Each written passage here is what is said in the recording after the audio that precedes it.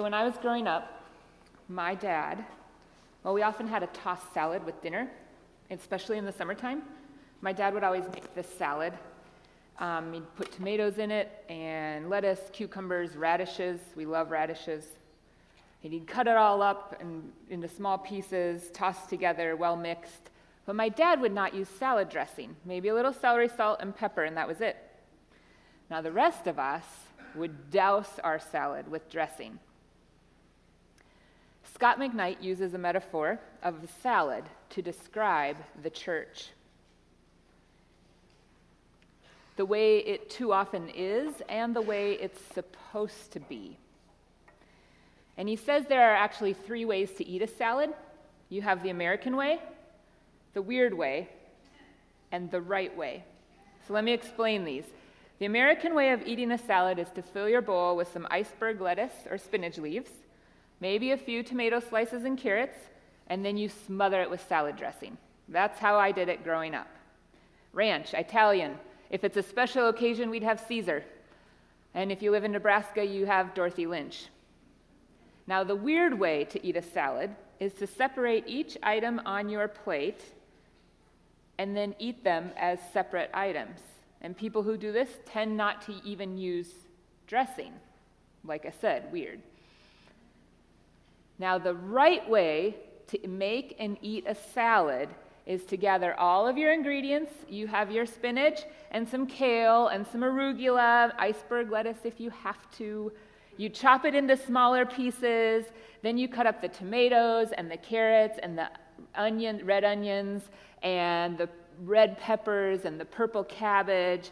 And you maybe add some nuts to that, some sunflower seeds or some dried berries. Top it with some Romano cheese. Are you getting hungry yet?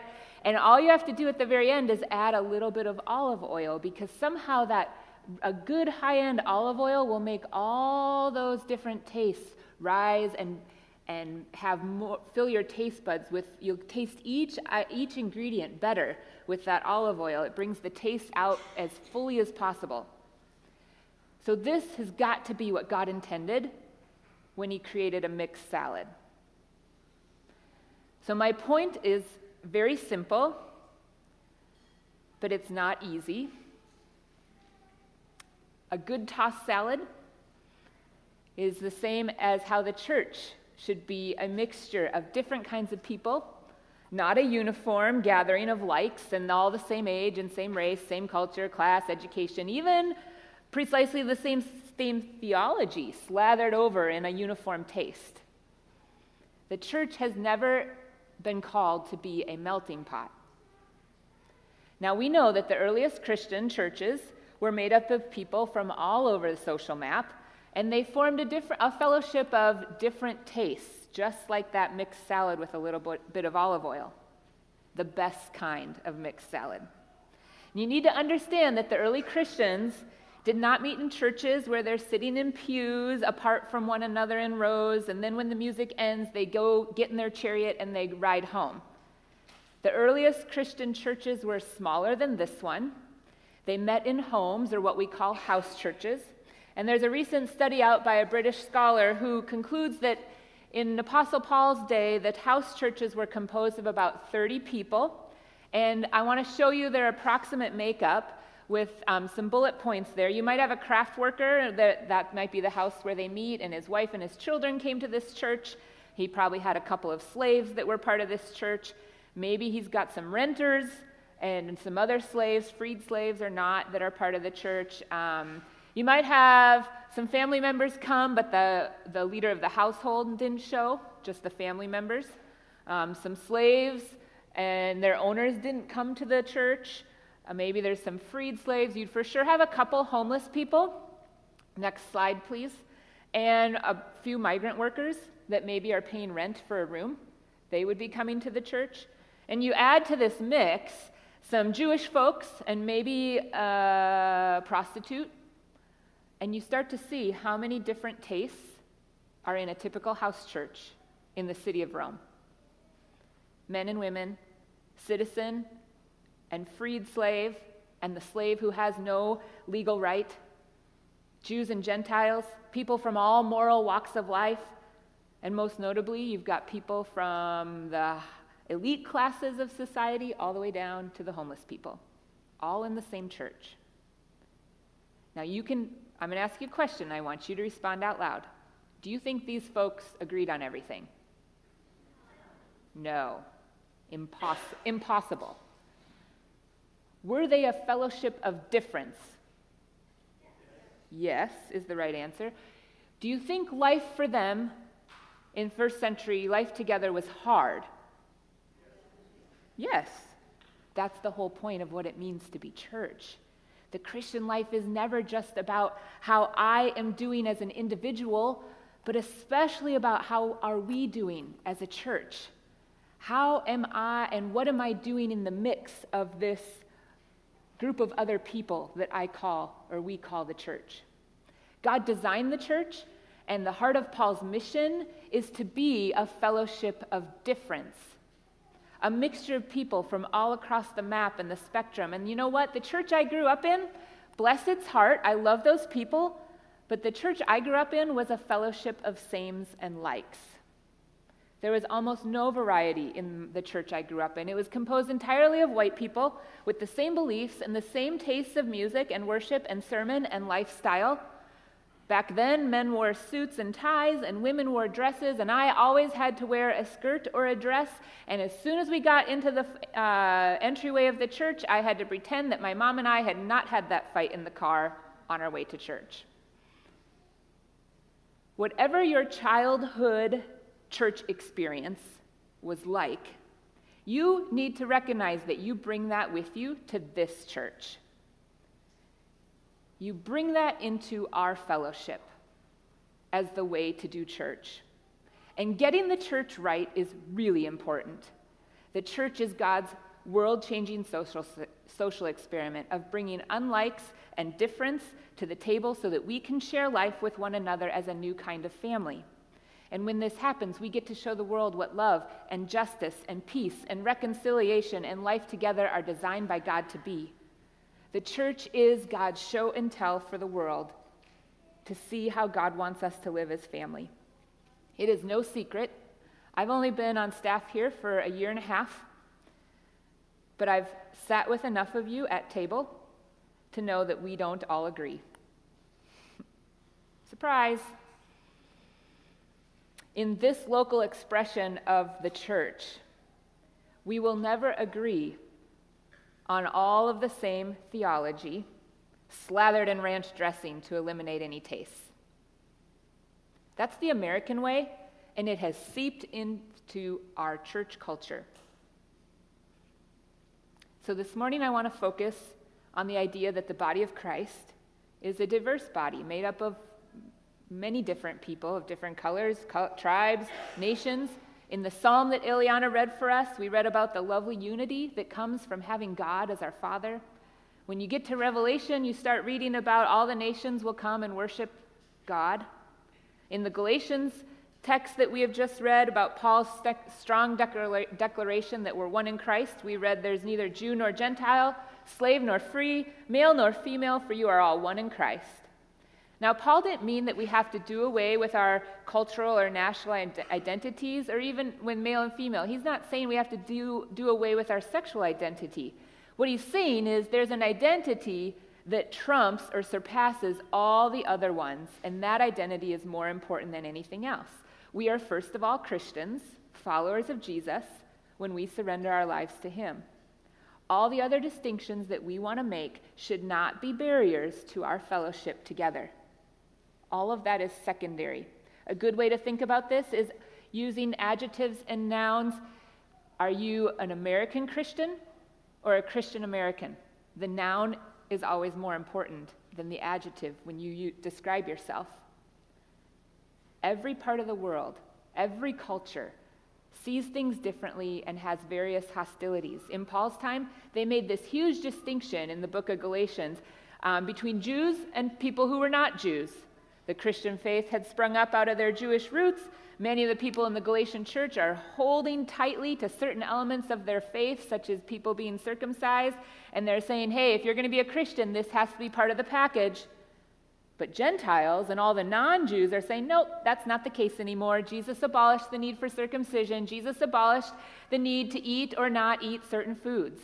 So if we're holding on to things that have to be vital in order to enter the kingdom of God, what you do then is replace faith in the death of Jesus with some form of works-based righteousness.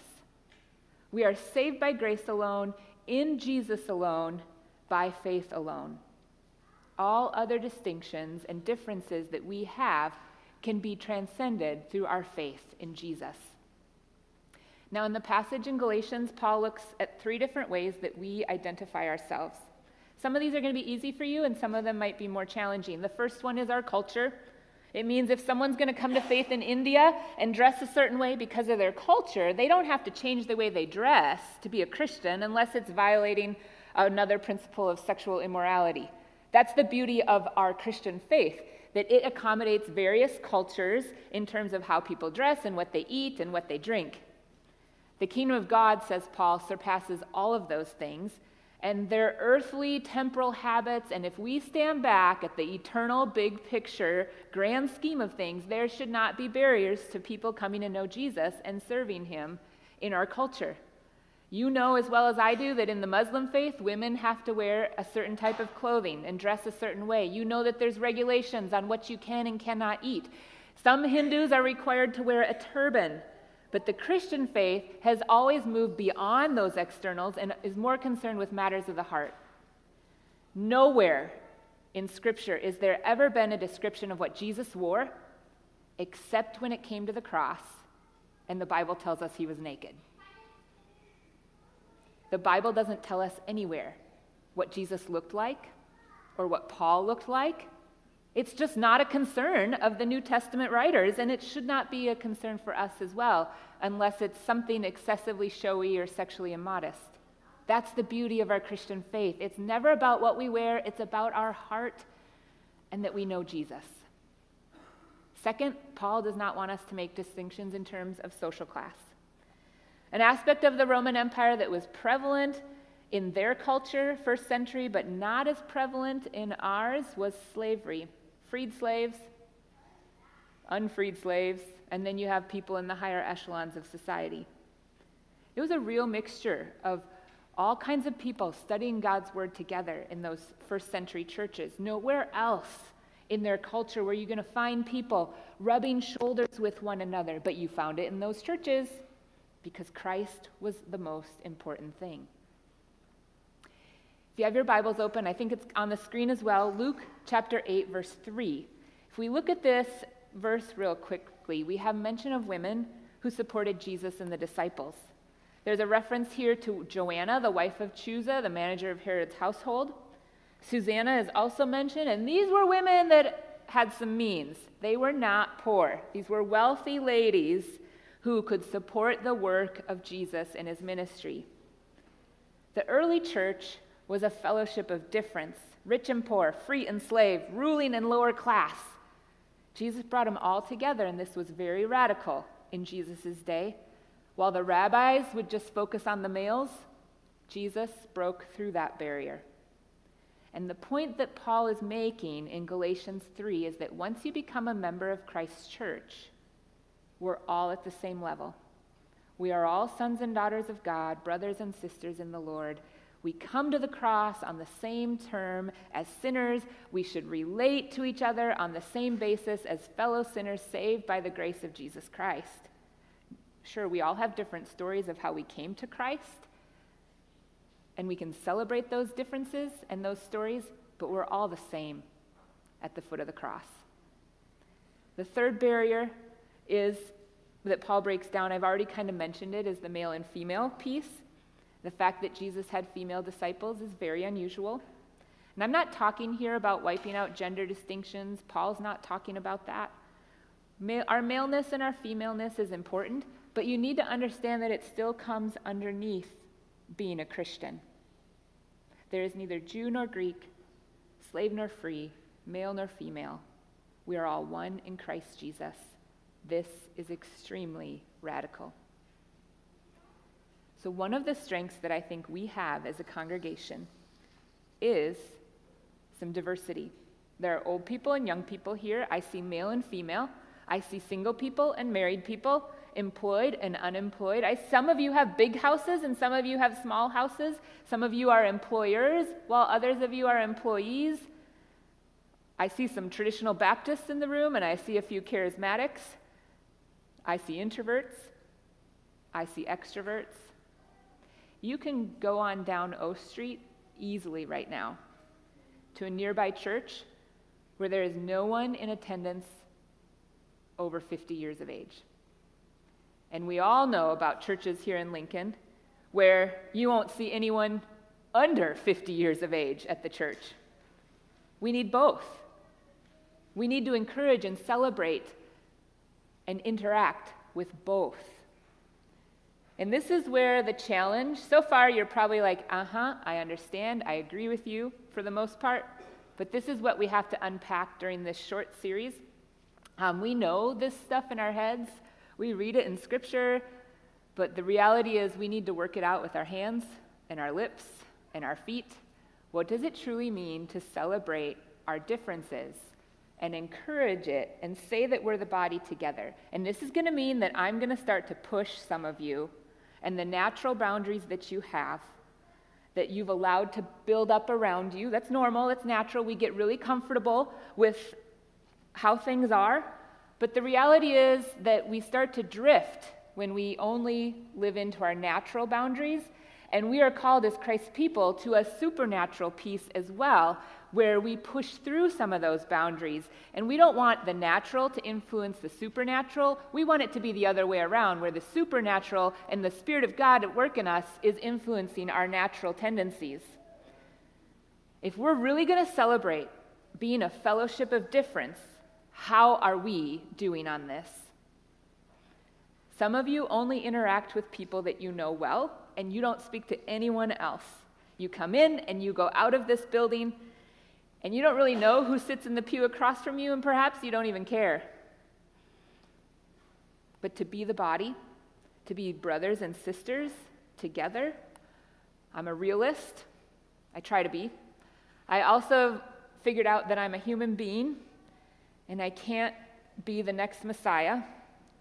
And so I've learned over time that there's a limit to the number of people that we can get to know, and there's even a smaller number of people that we can call our close friends. But somewhere in between this number of close friends that we have and not interacting with anyone else at all, there's got to be a balance somewhere in the middle for each of us. So here's a really easy application. One small way that you can start to celebrate our differences. Sit in a different pew next week. I'm waiting for the lightning to strike. We are creatures of habit. You will really mess up the preacher if you move around next week, because I know where all of you sit, and I'm not even the regular preacher here. Some of you have been sitting in the same pew for years. Have you ever thought about sitting in a different pew? This is radical. Jesus was radical. It's small, I know, but it's really a big thing. It's huge. You might get to know someone else instead of having glue on your pants. I hope that by the time Pastor Evan gets back from his sabbatical, if we are doing our good work while he is away, that people in this room will be talking to different people over coffee. People that have never stayed for coffee will now stay. That some of you will invite someone you don't know very well to lunch or dinner and get to know them. A table is the center of so much of Christianity, and I'm not talking about the Lord's table and communion. So much of Jesus' interactions with people are around tables and meals, or the culture of our day would be coffee dates and lunch dates, because that's where you truly get to know people and where so much of the real body life work gets done. Some of you are introverted, and you will find this especially challenging, but you need to know that when you push through natural barriers with God's supernatural spirit, you are enriched. This is one of the ways that we become a richer and more blessed fellowship, getting to know someone else's name. That's faith in action. If that's what you need to do, get to know someone else's name. It's about being a fellowship of difference. And the only criteria is that you get to know someone you don't know. You may recognize their face and you may know someone by their face, but you've never actually sat down and had a conversation. And as I knew that I would challenge you with this, I also wanted to consider what might hold you back. Why do our differences tend to get in the way of our unity? What is stopping the flow of the Holy Spirit in our local expression of the church? There are typical idols. We can chalk it up to money, sex, power. All those idols are here in our building as well as any other church building. But I was at one of our weekly prayer meetings a few weeks back and thinking about what is holding us back, specifically First Covenant. And I was caught off guard by what came to me quite forcefully. It's my opinion, and that's all it is. It's not what I expected it to be. It was the idol of individualism. As modern Western Christians, everything has to be for us.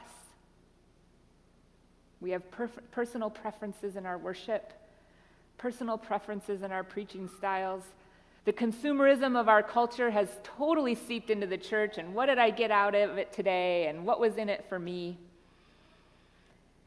We are comfortable with everything the way that we want it, and most of us don't walk into this room at 10:30 being prepared to be put out.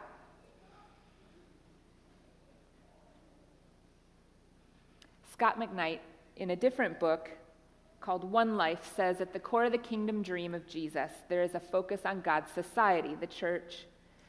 The dream of Jesus never creates individualism. The dream of Jesus always creates kingdom community. Many people say they want a genuine community, but they're not willing to lay down their lives in the pain of relational struggle. The Christian life and the Christian church is never about the individual. Remember that we is bigger than me. We are a messy family. There's never been and never will be a golden era of the church where church has been done perfectly. There is no perfect church. The church was and is today still the most radical social experiment in the history of our world. And we've been called to be part of the experiment. So not only is there no perfect church, we need to get rid of the myth of self-reliance and live into this truth that we is always bigger than me. The Bible's focus, read it from the beginning to the end, and you'll see that what God is doing in and through the world and through the people of God, page after page, chapter after chapter, 66 books in all, the Bible tells the story of Israel that morphs into the story of the kingdom, that morphs again into the story of the church, and the me story is contained in this much larger we story. It means that we as the people of God share our lives. So the best word for the church in the whole New Testament is not the word church. That just means a gathered assembly. The best word for church is fellowship, which simply means that we're sharing our life together with one another. Precisely what happened to the first Christians when the Spirit of God plopped them all together in these house churches across the Roman Empire. The we of fellowship is more than just spiritual. It's social, it's financial. But fellowship is not something that we can create. It's something that God is the result of God working in and through us. When God's people live in fellowship together with one another, when they're doing life together, then the church embodies the gospel of the King Jesus, and people start to respond to the gospel about Jesus. When we live in fellowship together, the me finds much joy in the we. It's messy, believe me, it's very messy. No matter what the mess is, though, the gospel is always at work to turn messy people into holy people, even if it takes a lifetime or more. It's in the day-to-day messiness of the local church that me becomes we, not an individual spiritual formation regime.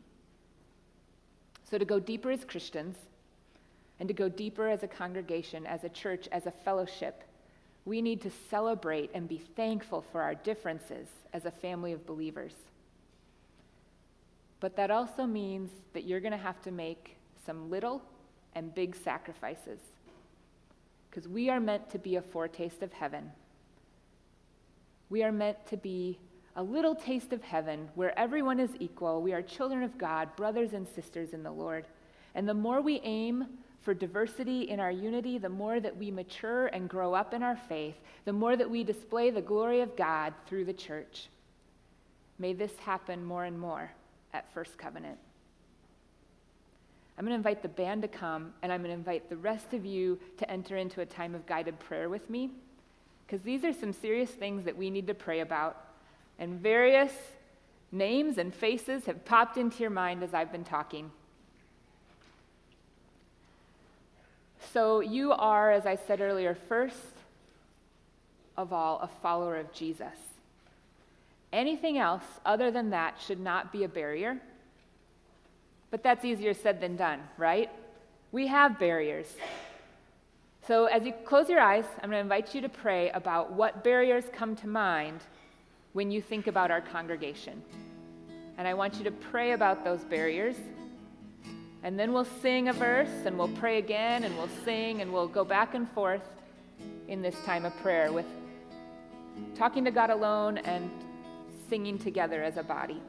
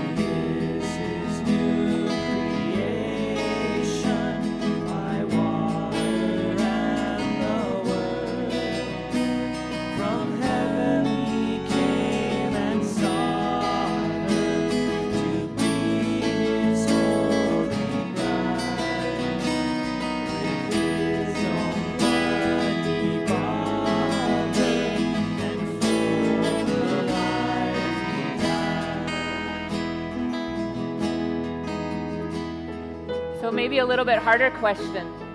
Who in this church can you learn from? Who in this room right now has the wisdom and the compassion and the gentleness and the faith that you want to learn from? It's okay if you want to look around a little bit. When the name comes to mind, I want you to pray that God would give you the courage to talk to that person in the next couple weeks. Let's pray to that end.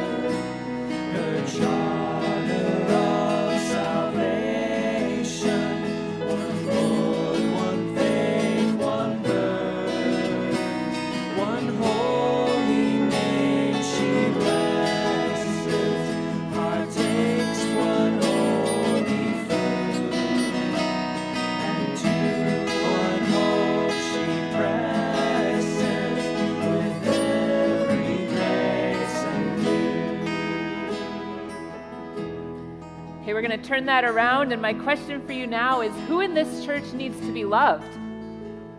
Who is going through a hard time? And I want you to pray that God would give you the grace to care for them and meet their need. So now pray for that person.